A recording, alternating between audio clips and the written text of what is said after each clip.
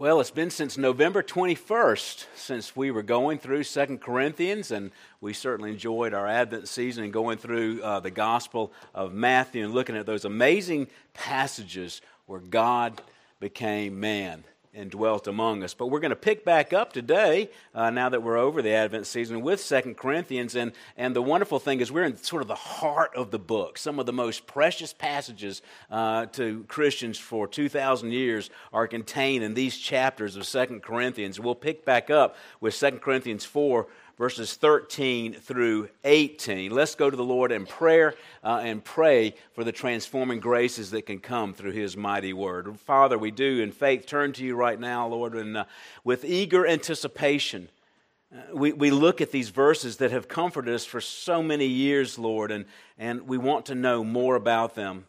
We pray, God, that at least one amazing concept would be applied to our heart through the ministry of the Holy Spirit that will help us to minister to others and be ministered to us today, God. We are a weak people. We are so distracted by the things of the world. We become anxious. We become depressed because we forget these things. We tend to lose heart, and even in this passage today, we are commanded to not lose heart. Help us to show us how, Lord, we cannot lose heart as we look at this passage of Scripture today. We pray this in Christ's name. Amen. Please do turn to 2 Corinthians chapter 4. We'll be looking at verses 13 through 18. Let me read that in its entirety. And then I'm also going to read because it's been a month, I'm going to pick back up where we left off as well. But 2 Corinthians chapter 4, verses 13 through 18, God says, the Apostle Paul writes to the church of Corinth, "But having the same spirit of faith, according to what is written, I believe, therefore I spoke, we ought to believe, therefore we also speak, knowing that He who raised the Lord Jesus will raise us also with Jesus and will present us with you. For all things are for your sake, so that the grace which is spreading to more and more people may cause the giving of thanks to abound to the glory of God. Therefore, we do not lose heart. But though our outer man is decaying, yet our inner man is being renewed day by day. For momentary light affliction is producing for us an eternal weight of glory far beyond all comparison, while we look not at the things which are seen, but at the things which are not seen. For the things which are seen are temporal, but the things which are not seen are eternal." Amen.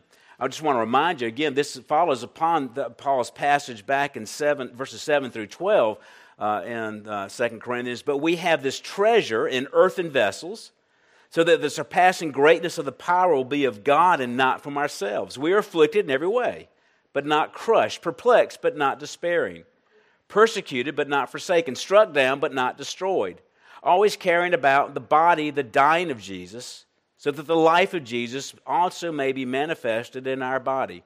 For we who live are constantly being delivered over to death for Jesus' sake, so that the life of Jesus also may be manifested in our mortal flesh. So death works in us, but life in you.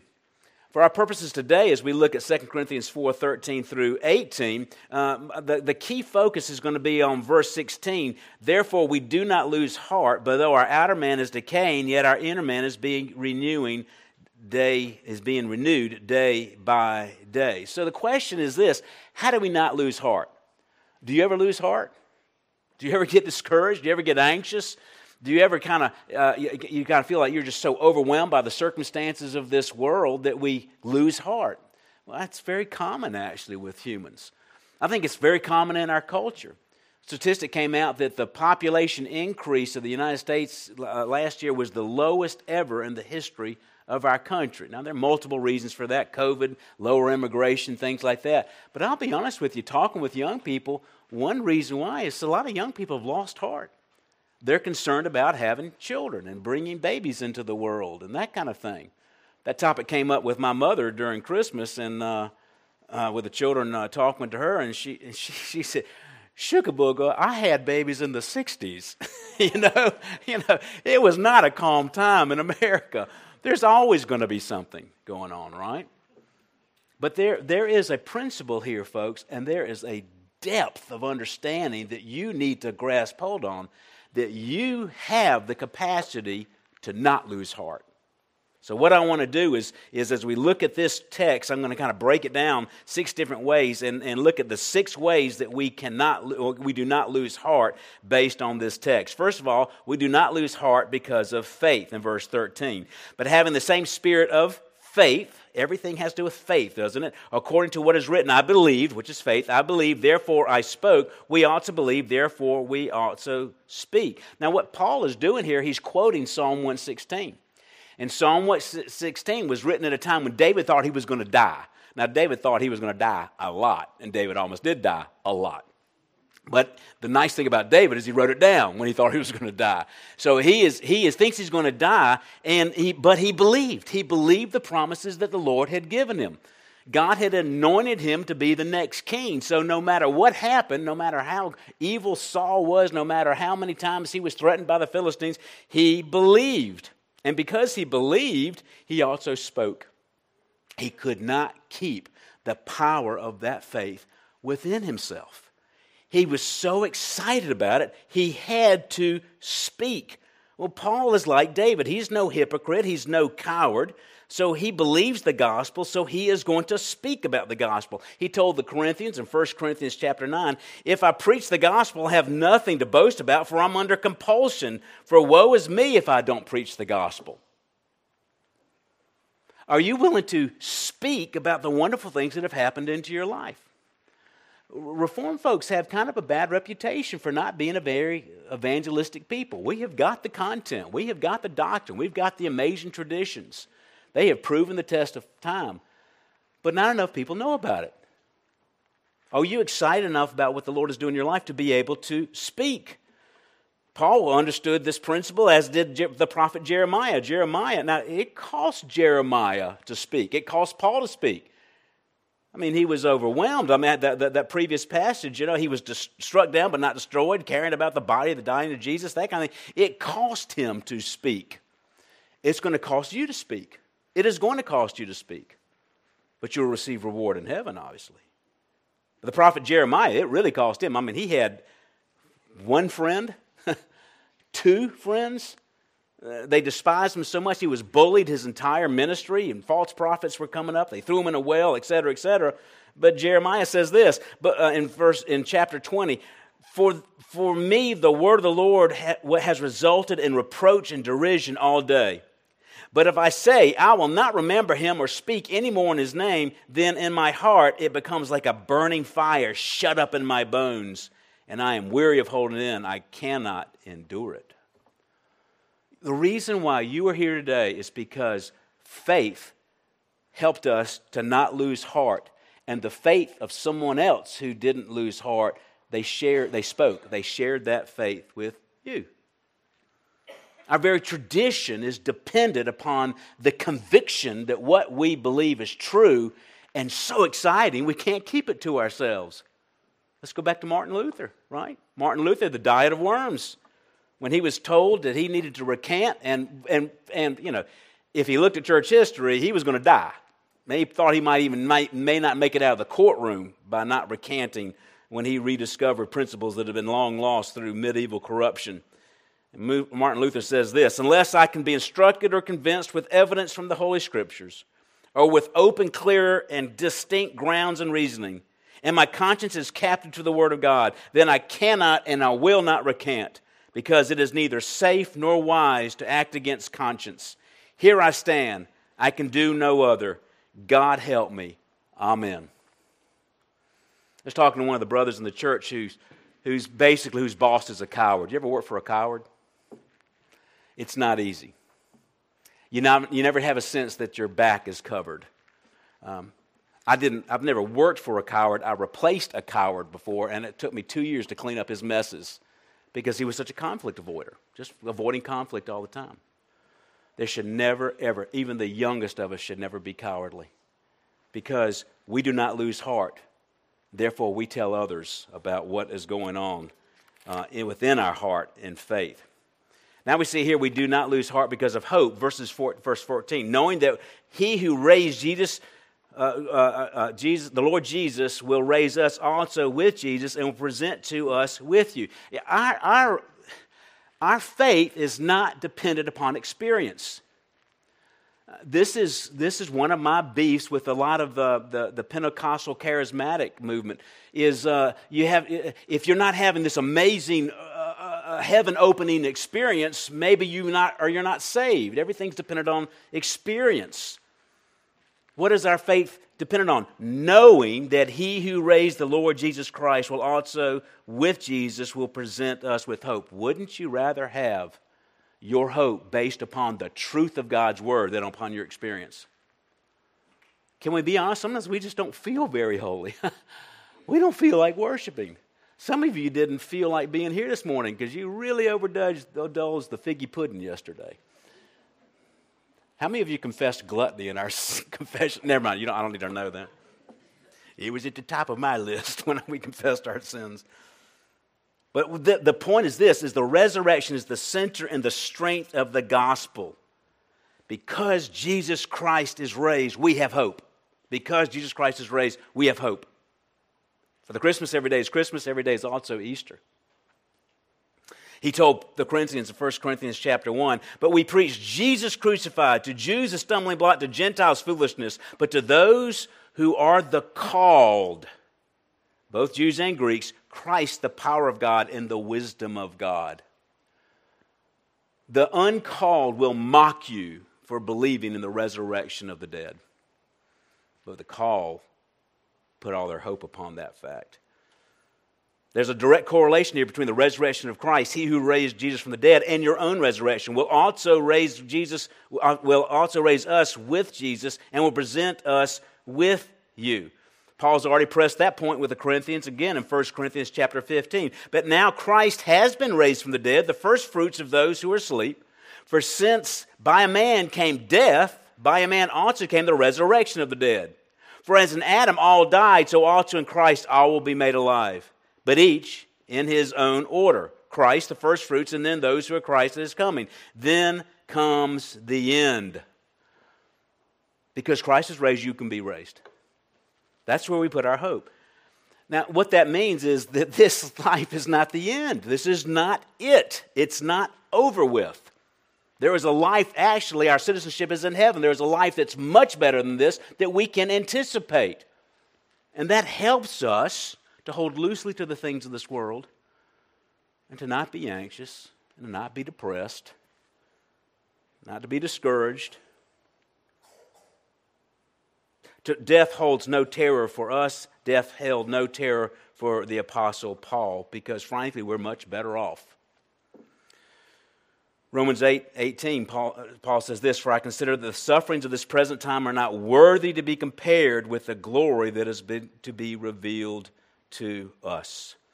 He told Timothy in his last will and testament, his last letter as he was dying and about to be executed in Rome, the time of my departure has come. I have fought the good fight. I have finished the course. I have kept the faith.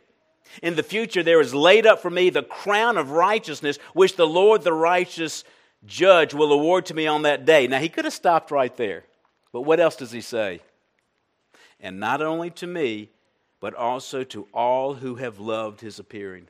All who have loved his appearing. As I'm looking out, I don't know you as well as I want to know you, but I know a lot of you really well. And my goodness, y'all have been through some trials these last few years. You have been through the trials these last few years. Trials that could break a normal person. Praise God, we're not normal. We're Christians. And our hope is not in this life. All those who loved his appearing. If you're a Christian, you love his appearing. You love the fact that he's going to return. And your life, there's no reason for you to despair because we have hope. Marcus Aurelius, Roman, said this at the time of death, that all that is left is dust, ashes, bones, and stench. What a bummer. But that's what. Why wouldn't you just go to drunken orgies all the time? If this life is it. Why not just get the most pleasure? Why not just manipulate people all the time? Why not just run over them? Why not just take over their business? Why not just throw your trash out the window? I don't know, you fill in the blank.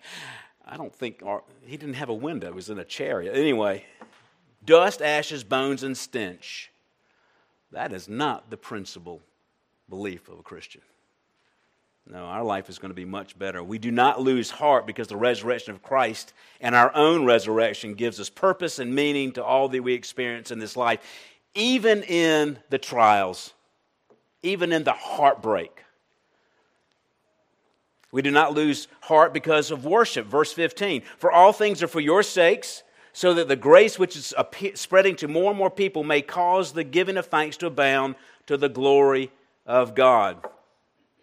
Now notice this, because the grace which is spreading to more and more people, we practice the giving of thanks to abound to the glory of God. And what is the giving of thanks? Well, it's worship. It's worship. Woe to those who've never come back to church after COVID. Woe to them. They are missing out on worship, which is the whole point of being a Christian. Why do we evangelize? We had a missionary, a young lady who's from our church who's going to be a missionary. We have some young college students who went up to be missionaries to Iowa today. Why? What's the point of that? Why do we evangelize? I was kind of getting on you earlier about maybe not you believe, but you don't speak, maybe. Why do we do that? It's not that people would be converted. It's not that people will be converted. It's that they would learn to worship. That's the reason why. It's worship is the purpose for missions. Worship is the purpose of evangelism. You don't believe me? Look at John 4. The woman at the well, you know that wonderful account. I love John 4, that account. Here's this loose Samaritan woman, and she's the first person Jesus actually says, I'm the Christ. But an hour is coming, says Jesus, and now is when true worshipers will worship the Father in spirit and truth. For such people, the Father seeks to be His worshipers. God is spirit, and those who worship Him must worship in spirit and truth.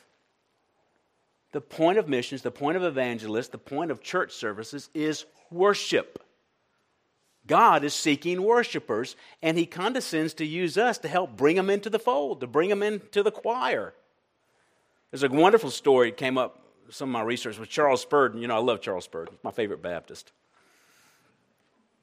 Charles Spurgeon was explaining the gospel to a woman who was on the verge of belief in salvation, and she got all emotional. She goes, "Oh, Mr. Spurgeon, if the Lord saves me, He shall never hear the end of it." You know? And he said, Good.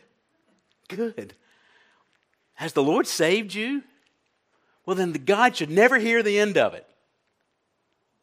Our heart should just be, God, just can't believe you saved me. Thank you so much for saving me. But what can I do? I'm just so excited about being saved. He should never hear the end of it. We got to talk his ear off. That might have been blasphemy. God's ear can't fall off, but you know my point. You don't believe me? Listen to Revelation chapter 7. After these things I looked, and behold, a great multitude, which no one could count, from every nation, all tribes and peoples and tongues, standing before the throne, before the Lamb, clothed in white robes, and palm branches were in their hands. And they cried out with a loud voice, saying, Salvation to our God who sits on the throne and to our Lamb. This is choir practice. The event is in heaven. And we get to just stand there and just worship the Lord all the time. All the time. I don't know what that looks like, because I think we're also going to plant flowers and do other things. I don't know if plant flowers came to mind, but anyway, we're going to garden. But we're going to worship. So let's get ready for it, right? That's really our purpose here. We do not lose heart because of contentment. Oh, this is one Westerners need to hear, don't we? Verse 16, therefore we do not lose heart, but though our outer man is decaying, yet our inner man is being renewed day by day. Yet I feel like I wake up in the morning and I start off every day as a 30-year-old and I end up by 9 o'clock at night as a 90-year-old. Do you ever feel that way? Like God sort of winds up the key in your back and you just kind of keep going, and as the day goes on, you just sort of go down. Why is that? Because our outer man is decaying. And it ain't just a man thing. Your outer woman is decaying too. We're all decaying. I don't really have to convince you of that, do I? Some may need more convincing. Children think they're going to live forever. We used to be children. We used to be children. No, that was depressing. Sorry. Remember that Paul reminded the Corinthians that we are afflicted in every way, but not crushed, perplexed, but not despairing, persecuted, but not forsaken, struck down, but not destroyed. Why? Because our hope is not in this outer man. It's not in this outer man. This is a residence of the Holy Spirit. Now, that's not that the body doesn't matter. Christians have a high view of the body.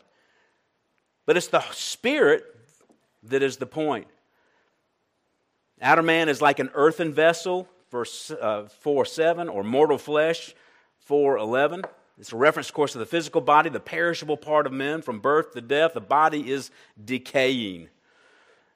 The condition is experienced by all, and part of that, frankly, is to bring us to humility. If we just never felt it, we probably would put a lot of hope in this life that we shouldn't be putting our hope in. It is humble not being able to do the things that you used to be able to do. So the question is, do you feel like your outer man is decaying? And yet the other part is, yet our outer man is also, inner man is being renewed day by day. Do you feel that? Now look, sanctification is not like this. It's not a graph that goes up. We have our bad days. We have our bad weeks. We have bad years. But there is a constant renewal that should be happening for the Christian. A closeness to the Lord. New understanding of things. Because we are being renewed. And we should experience that. And it's the sign that we are a true Christian. Why? Because Romans 8. Who will separate us from the love of Christ? Will tribulation or distress or persecution or famine or nakedness or peril or sword? That's a list of really bad things. But just as written, we are for your sake, God's sake, we are being put to death all day long. We're considered as sheep to be slaughtered. But in all these things we overwhelmingly conquer through Him who loved us. For I'm convinced that neither death nor life, nor angels, nor principalities, nor present things, nor life to come, nor powers, nor height, nor depth, nor any other created thing will be able to separate us from the love of God, which is in Christ Jesus. Therefore, we do not lose heart. You know, we have made so many advances, and our life is so comfortable. That's one reason why I love reading the Puritans. There was not a week where the Puritans didn't go to a funeral. There was not a week where the Puritans didn't go to the funeral. Childbirth. In childbirth, 1 out of 7 women died in childbirth. That's why these Puritan men, they would have sometimes 3 and 4 wives. We are certainly not without those kind of pains right now. But how serious would you be about the next life if you actually went to a funeral every week? I think our hope would be in the Lord, right? Young people, this is really important for you. Because you think, well, you're pretty close. You ought to keep saying this kind of stuff. I was 17 yesterday. I am still 17 inside. You know what I got for Christmas yesterday? My brother, who's 62, gave me a G.I. Joe. And it's a really cool one, boys. You want to come to? It's like an Australian guy, and he's got a machete and a flamethrower. I love that G.I. Joe, you know. I was 17 yesterday. It's a little weird to play G.I. Joes when you're 17. I was 12 yesterday in my mind. You ever go to the Citadel? What a great school, the Citadel. The military school of South Carolina. It's a wonderful school. Started the Civil War. I was a little awkward. You go to the Summerall Chapel. It is a sight to behold. You walk into the Summerall Chapel. It is just, of course, gorgeous stained glass windows and everything. Every flag of every state of the nation goes down the aisle. Just colors everywhere. Military everywhere. Majesty everywhere. You know what's above the entrance of the Summerall Chapel? Ecclesiastes chapter 12, verses 1. Because the citadel is full of young men, right? And women. Remember also your Creator in the days of your youth, before the evil day comes and draws near, when you say, I have no delight in them. Christianity is not something you put off till later. How many times have I been sharing the gospel, people saying, oh yeah, once I'm done with my partying life and everything, and I settle down and get a wife and some kids, we'll probably bring them to church. You're not guaranteed tomorrow. Why would you put something wonderful like this off? The other interesting thing about Summerall Chapel is you've got that. Remember the Creator in the days of your youth. Right down on this side, there's a monument with the name of every Citadel graduate who died in defense of our country. And every one of those for 4 years would go up and see that verse before they had to go to required chapel services in the day. And some of them ended up on the monument of death. Folks, that's life. Keep that first one so that the second one is a celebration, not a grief. Remember the Creator in the days of your youth, young people. There's a contentment because our hope is not in this world. Our hope is not in our stuff. Our hope is not in our health. It all has to do with perspective, folks. And this is why you need to start off every day with the Lord, bonding with Him, praying with Him, reading His Word, because we just forget this. We forget this. And we're just such malcontents. Even Christians. We're going through this desert and we're whining the entire way. This is a problem for me. I'm on my fourth reading of Jeremiah Burroughs' The Rare Jewel of Christian Contentment. I'll probably finish it in the middle of January. You know what I'll do then? I'll start the fifth reading of Jeremiah Burroughs' The Rare Jewel of Christian Contentment. Because there's so many temptations to be a malcontent, a whiner. Jeremiah Burroughs says this, one drop of the sweetness of heaven is enough to take away all the sourness and bitterness of all of the afflictions in the world. I remember one of our members went to Haiti a few years ago, and she was almost in this kind of for a couple of weeks afterwards. She just kept wanting to go back. Kept wanting to go back to all the poverty and all of everything, because she saw in the believers down there a level of contentment she had never experienced before and did not see in the American church. All our stuff actually creates discontentment, not more contentment. We do not lose heart because of sanctification, verse 17. For momentary light affliction is producing for us an eternal weight of glory far beyond all comparison. Now notice this, it is producing for us. This implies a process, doesn't it? There is a process here of sanctification. There is a realized holiness that comes through sanctification. Our Westminster Confession of Faith, Shorter Catechism, question number 35, asks the question, what is sanctification? Good question, right? The answer is sanctification is the work of God's free grace. It is a work of God's grace, whereby we are renewed in the whole man after the image of God, and are enabled more and more to die to sin and to live on to righteousness. It's one of these things where God graces you with sanctification, but it comes through your working towards righteousness. What produces this? Look at this verse 17. What produces this sanctification, right? Well, it's right there, right? The answer is momentary light affliction. If I could just get a sanctification wand and say, you are sanctified, you are sanctified, you are sanctified, I would, I guess. I certainly would do it this way to myself. It just doesn't work that way, y'all. You know what works? Pain. Pain. And lots of it. And increasing pain. And discouragement and disappointment and injustice and unfairness and heart disease, and cancer, and death, and et cetera, et cetera, et cetera, et cetera. Momentary light affliction. And we think, now Paul's not trying to make light of your affliction. Again, y'all have been through a great deal of pain, a lot of you. He's not making light of this, but he's trying to get it perspective. It's a question of comparison here. You got to have a perspective. So what is the result of our sanctification? And here's the rest of the story. The reason why we can see this as even light, even the most difficult of circumstances and momentary, is because there is an eternal weight of glory far beyond all comparisons. We've got to look through the lens of heaven. Why has God in His providence brought this upon me? He may not tell you, but I guarantee you keep following Him, you'll look back and you'll see the benefit of it. I'm just telling you, folks, our prayers, God will use our church to bring people to faith, to increase worshipers and everything.